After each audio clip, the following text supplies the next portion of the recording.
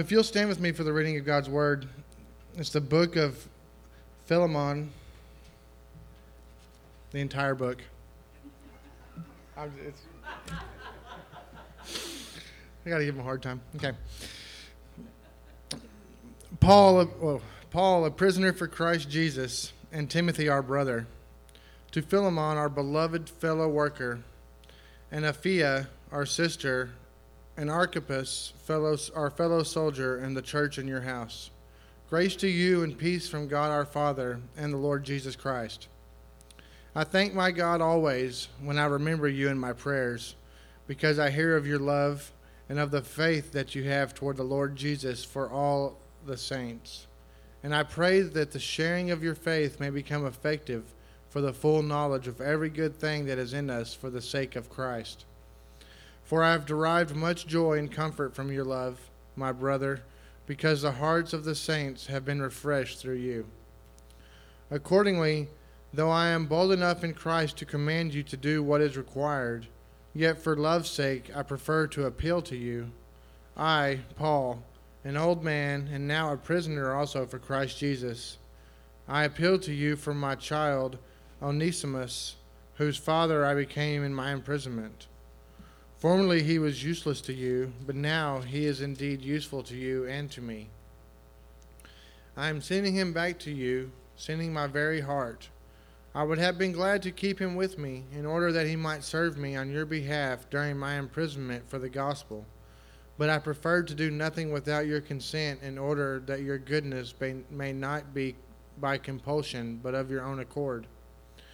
For this perhaps is why he was parted from you for a while, that you might have him back forever. No longer as a bondservant, but more than a bondservant, as a beloved brother, especially to me, but how much more to you, both in the flesh and in the Lord. So if you consider me your partner, receive him as you would receive me. If he has wronged you at all, or owes you anything, charge that to my account. I, Paul, write this with my own hand, I will repay it, to say nothing of your owing me even your own self. Yes, brother, I want some benefit from you in the Lord. Refresh my heart in Christ. Confident of your obedience, I write to you, knowing that you will do even more than I say. At the same time, prepare a guest room for me, for I am hoping that through your prayers I will be graciously given to you. Ephorus, my fellow prisoner in Christ Jesus, sends greetings to you, and so do Mark, Aristarchus, Demas, and Luke, my fellow workers. The grace of the Lord Jesus Christ be with you in spirit. Thank you.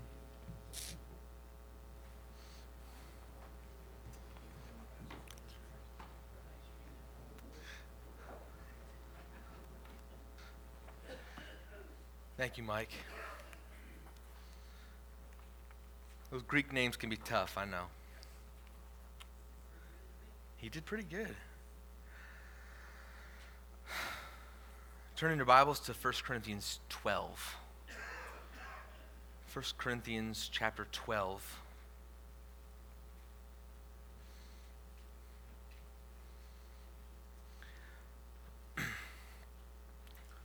First Corinthians chapter 12 and beginning in verse 1 says this, Now concerning spiritual gifts, brothers, I do not want you to be uninformed.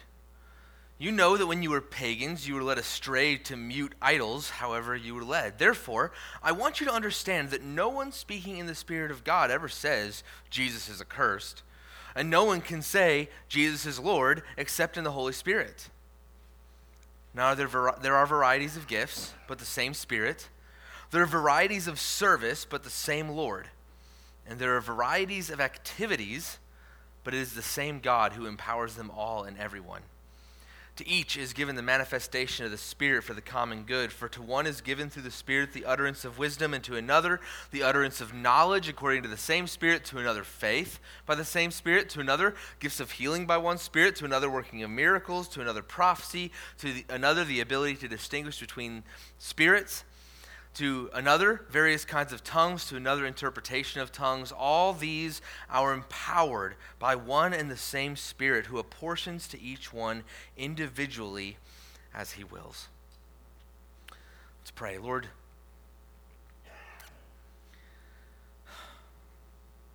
I do thank you for the gifts you have given us. And Lord, above all, I thank you for the gift of your church. Lord, I thank you for the gift of this congregation. Pray that I would never take it for granted.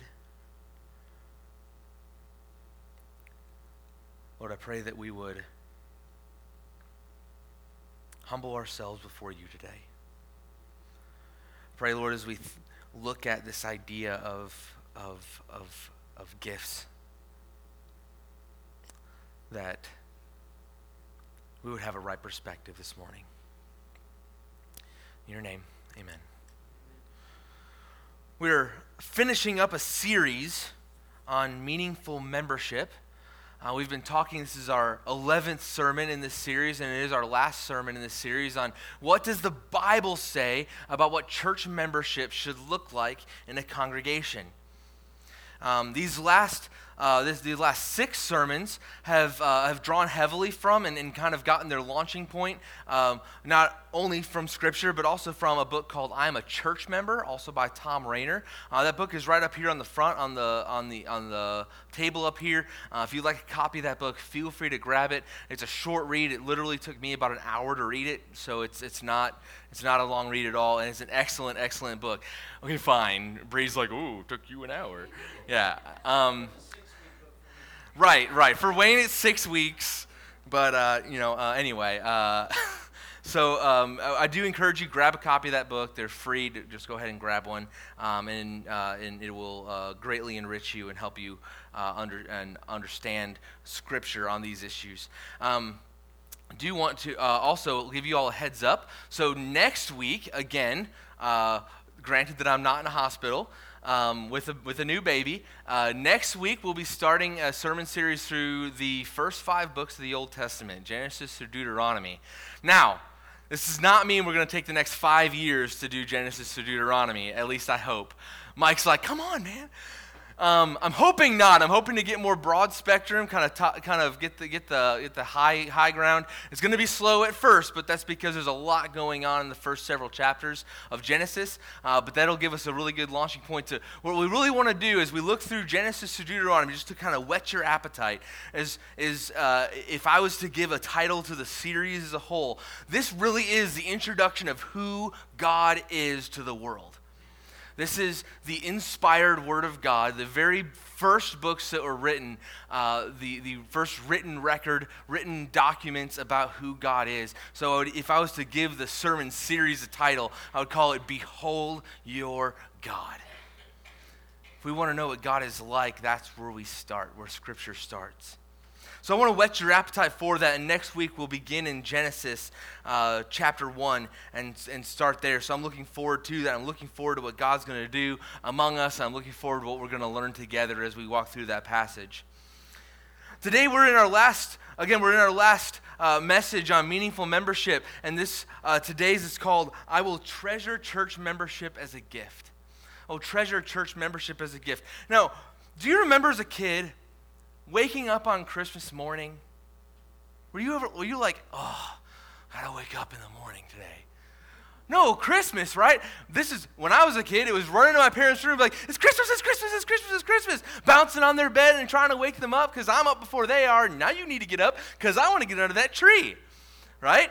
Why? Because there's presents there, right? We get excited about that. Same on birthdays when you were a kid, maybe even still today. You still get excited. It's my birthday. I'm getting presents today. Rudine, I'm sure that's exactly what you thought waking up this morning, right? She's sitting there. No, I'm sure there's a little bit there. Let's not let her fool us too much. No, we get excited because gifts are exciting, right? We love gifts. We treasure gifts. Father's Day is coming up soon. I'm hoping to get a gift, right? No pressure, Charity.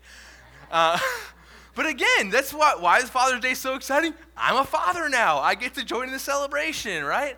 So so again, we love the idea of gifts. Who doesn't like receiving presents? Who doesn't like gifts? We treasure them. They're wonderful. Especially the older you get, the more you appreciate the gifts you receive. They become that much more meaningful. Do we earn these gifts? Christmas morning when you woke up and you went to under the tree, did your parents say, now, you can have this gift at the end of the year when you've done all this stuff? Of course not, right? It's a free gift. You don't have to earn it. It's just given to you. It's freely given and freely received. And they're received joyfully and given joyfully. Let me ask you, do you understand church membership as a kind of status symbol or as a gift? Do you understand, maybe not as a member of this church, but do you understand church membership in general? Like membership at some kind of a club where it means you get to sit back and be served? Or do you treasure church membership as something to be valued, even treasured? And how can you tell the difference? How can you tell the difference on where you stand on this issue? Now, if you understand church membership as some kind of mere human institution, something made up by people, or some kind of club where your attendance and your tithe buys you rights and privileges, you may conclude that a church service must meet your requirements and that the church must meet your needs. The sermon needs to fit your preferred length of time. The sermon must be to your liking. The music must fit your style. The programs and ministries must be to your benefit. And any deviation from that is unacceptable. When asked to serve, you may oblige out of some kind of legalistic duty, but whatever the case, you may not really want to do it. Yeah, sure, I'll do it. I'll help in VBS if I have to, if nobody else will do it. I don't really want to. Tell Liz that and see how she looks at you. Church membership, after all, is not about working in that kind of a mentality. It's about being served. Maybe if someone asked you to serve, you would just get mad. You want me to do what? How dare you? If that's your view of church membership, you likely view church membership as nothing more than belonging to some kind of a club. I pray that none of us fit that category. Such a category is unthinkable to Scripture. Rather, Scripture views church membership as a gift. Biblical church membership means that we have been given the glorious opportunity to serve and to give. Serving and giving is not a burden, but it's a gift from God. In biblical church membership, each member works together with joyful hearts to see God's glory spread throughout the community. With the gospel, each member works together to give of our time and resources to serve and love one another and those to whom we are called to serve with joy. So how can we understand and value church membership the way that Scripture describes? If you remember back to our passage we read at the beginning, it talks about how all sorts of different kinds of people are needed for a church to function. There's no place in here where it says, well, we don't need this kind of people. We don't need that kind of group. We can do without those groups. In fact, what Scripture says is that we need all of it. Every single person is necessary to the life of a church. How can we understand and value church membership the way Scripture does? First of all, in your outline, we must have the right perspective of church membership. We must have the right perspective of church membership. Again, whether you're a member here or not, how do you think about church membership in general? We must have the right perspective of what church membership is. In order to have the right perspective of church membership, we must first understand the gift of salvation. We cannot understand the gift of church membership unless we understand our own salvation. At 11 years old, I'd pretty much grown up in church. I attended our church's Awana program on Wednesday nights by choice. I actually chose Awana over Cub Scouts in the third grade, around the third grade, because of the biblical focus of Awana. That's what I wanted. I learned and memorized Bible verses, but I was still lost as lost could be. I was making those kind of decisions, but I still did not know Christ as my Savior. I went to children's retreats with our church. I heard the gospel over and over and over and over. And I knew the Lord was convicting me of my sin and calling me to salvation. And because I had memorized these verses, I knew that all have sinned and come short of the glory of God. Not only that, I also knew that no one deserves salvation because of our sin. Everyone deserves death. The wages of sin is death, but the gift of God is eternal life through Jesus Christ our Lord. And as I continue to hear the gospel in those early years of my life, I learned that Jesus took the punishment that I deserved on the cross. He was my substitute when he died on that cross. 2 Corinthians 5:21 says, he made the one, that is Christ, who did not know sin, to be sin for us, so that we might become the righteousness of God in him. He's my substitute. And one snowy day in January of 1997, more than 21 years ago, I repented of my sin, placed my faith in Christ, and surrendered the will of my life to his will. Whatever that would mean. And God did for me what's described in Acts chapter 3 and verse 19. It says, therefore, repent and turn back so that your sins may be wiped out, that seasons of refreshing may come for the presence of the Lord. You see, when we repent of our sins and place our faith in Jesus Christ, we receive the gift of salvation. Ephesians 2:8-9 makes this clear. For by grace you have been saved through faith. And this is not your own doing. It is the gift of God, not a result of works, so that no one may boast. Nothing I did could possibly earn the gift of salvation. The Bible repeatedly talks about our salvation. It is Christ's work on the cross and his resurrection. The Bible continually describes that work as a gift to us. We cannot earn salvation. Let me repeat that. You could never, ever do enough to earn your salvation. There is no checklist that you can fill out to earn salvation. You could not do enough good works for God to say, all right, you're good now.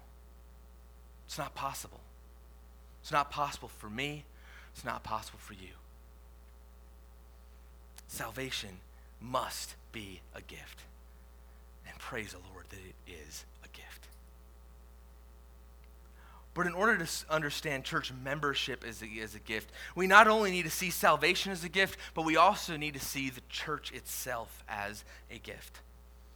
When we receive the gift of salvation, we become a part of the body of Christ. In 1 Corinthians chapter 12, in verses 27 and 28, after Paul describes these spiritual gifts and the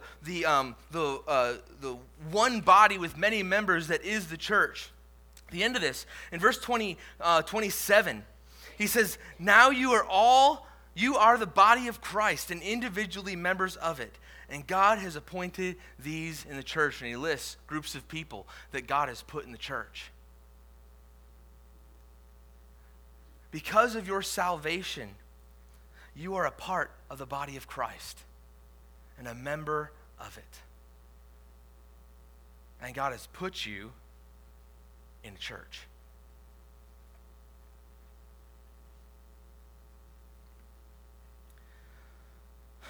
Did you catch that?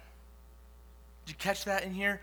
Our salvation, not only did we receive the free gift of salvation, forgiveness of sins, adoption into the family of God, and the indwelling of the Holy Spirit. These are all gifts that we receive at salvation. But we also become a part of the body of Christ. Membership in the body of Christ, the church, is a gift from God. The church is not man's idea. The church is God's idea. Membership is not a legalistic obligation, a club perk, or a license for entitlements. It is a gift from God, a gift that we should treasure with great joy and anticipation.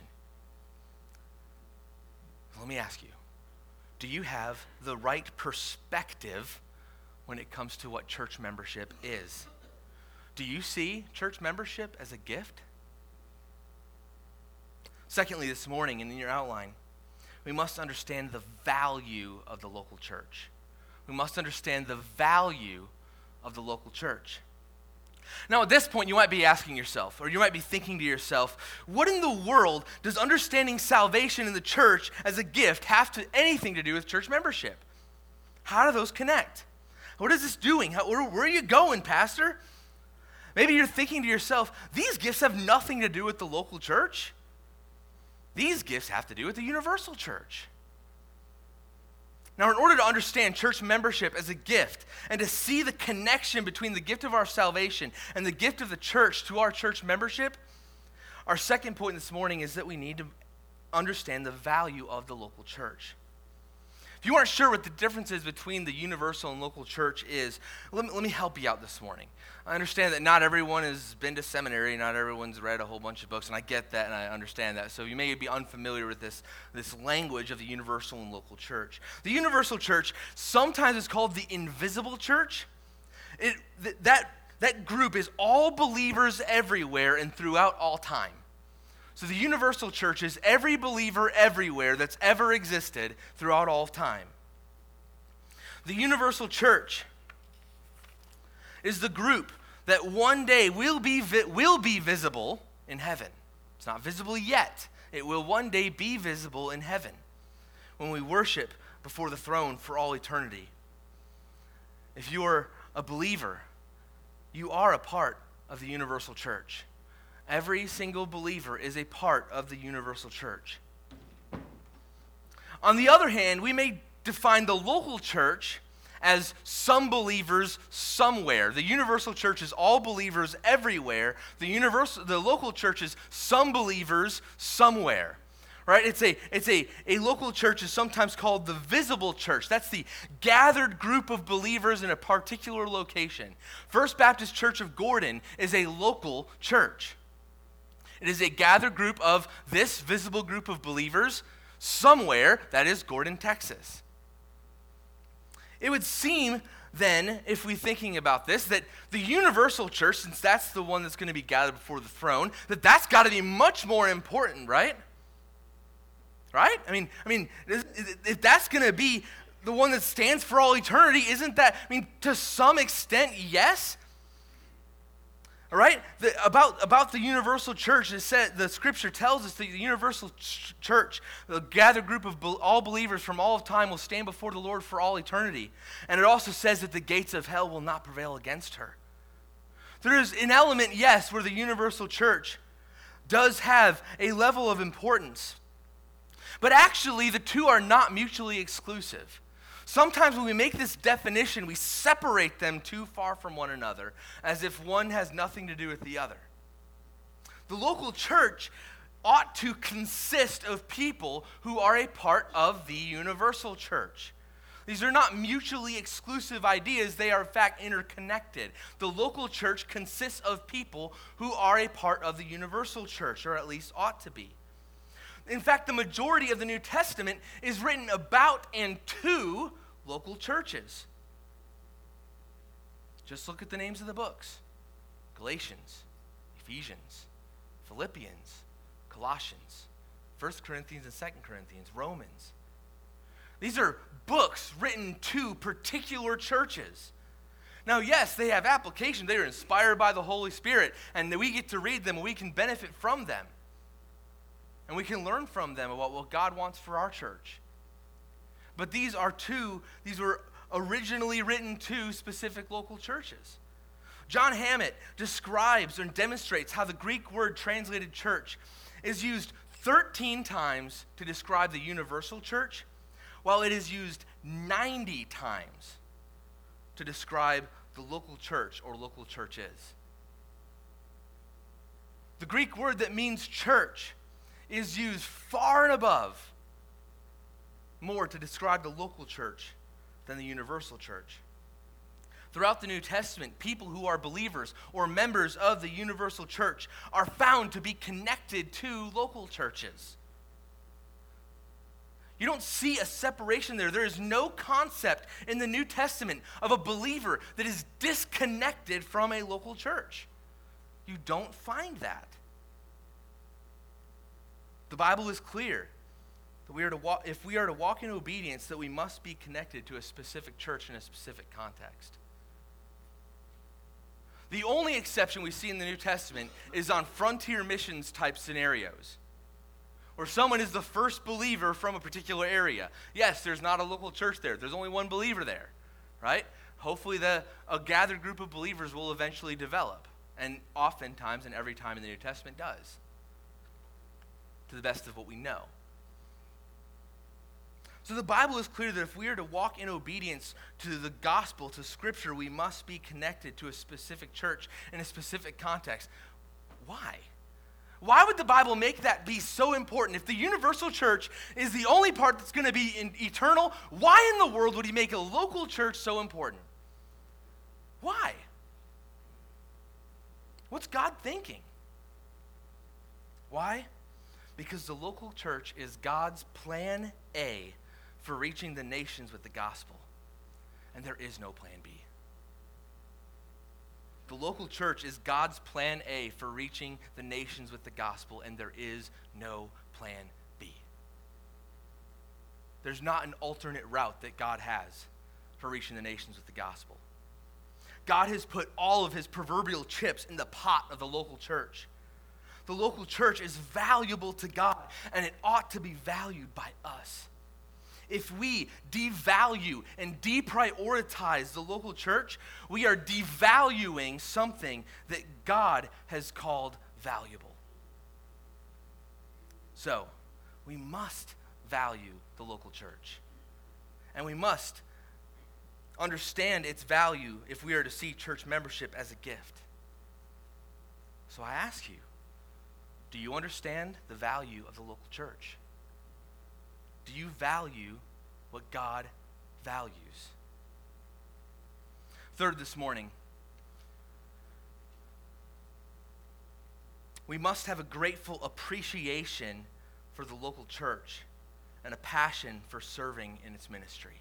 We must have a grateful appreciation for the local church and a passion for serving in its ministry. Tom Rainer writes, "Church membership is a gift. A gift must be treasured. It should not be taken for granted or considered lightly. Because it is a gift, we must always be thankful for it. And when we are thankful for something, we have less time and energy to be negative about that thing."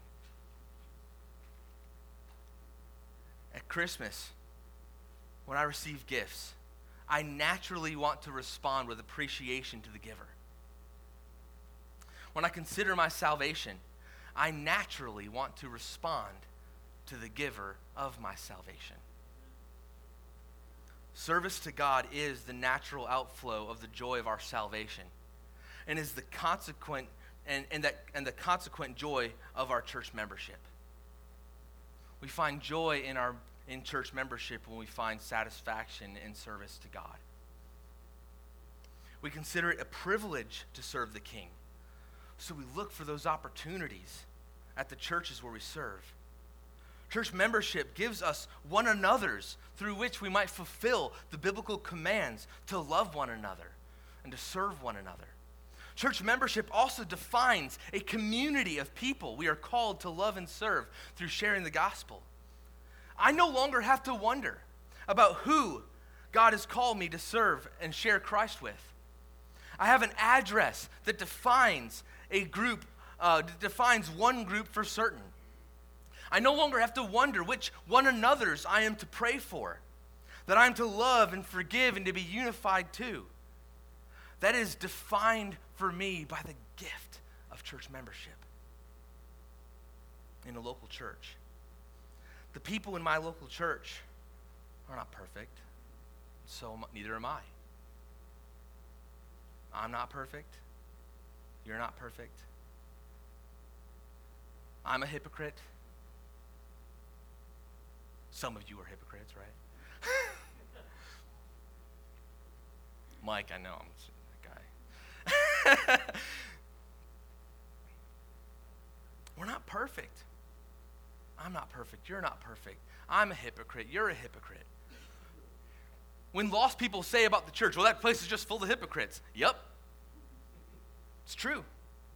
And if you join us, you'll be one too. Cool, right? We get to be a bunch of hypocrites just loving Jesus together. And hopefully the Lord will continue to remove our hypocrisy from us. But because of the abundant joy that I received from the gift of salvation, I can serve other church members and the community around me with the same joy. Healthy church membership means that you find your joy in being last instead of seeking your way and being first.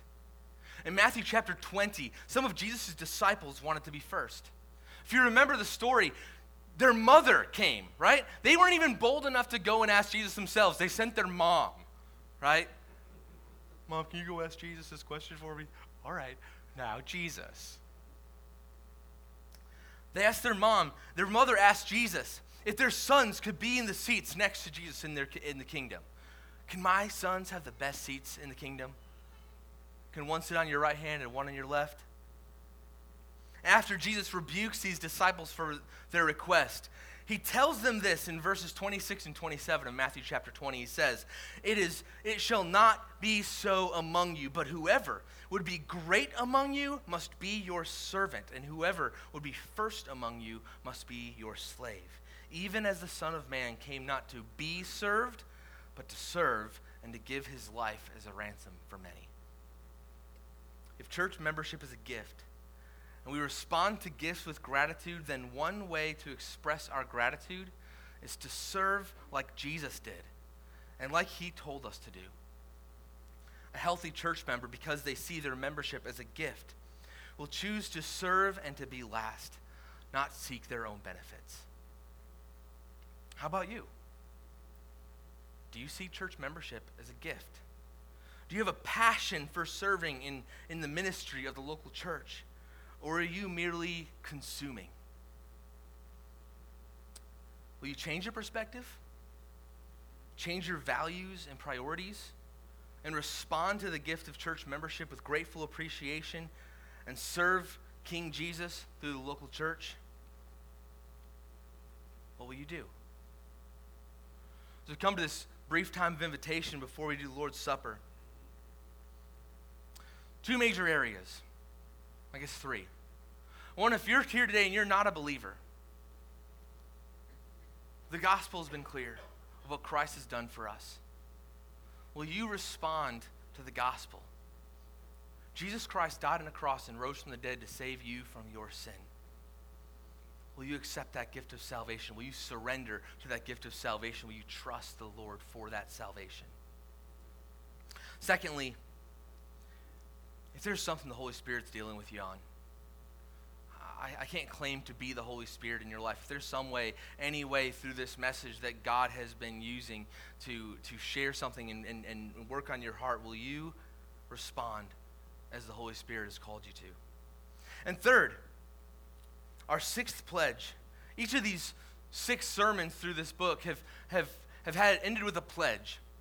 That if I'm going to be a church member, if I'm going to be a healthy church member, this is a pledge that I would make. Here's our 6th pledge today. Would you pledge this today? If you are a member of our church or if you are a member of another church, will you make this pledge? It says, I am a church member.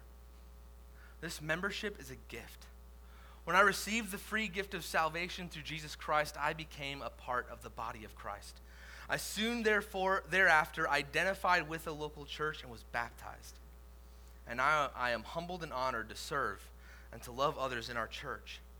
I pray that I will never take my membership for granted, but see it as a gift and an opportunity to serve others and to be a part of something much greater than any one person or member. How will you respond? Let's pray. Lord, thank you for this opportunity to look at your word. And God, I pray during this invitation that you would humble us before you, starting with me. Lord, help me to view church membership as a gift. Help me to view the ministries here as an opportunity to worship and serve you out of gratitude for your salvation that you've given me. Lord, I pray you'd help each of us to grow in these areas.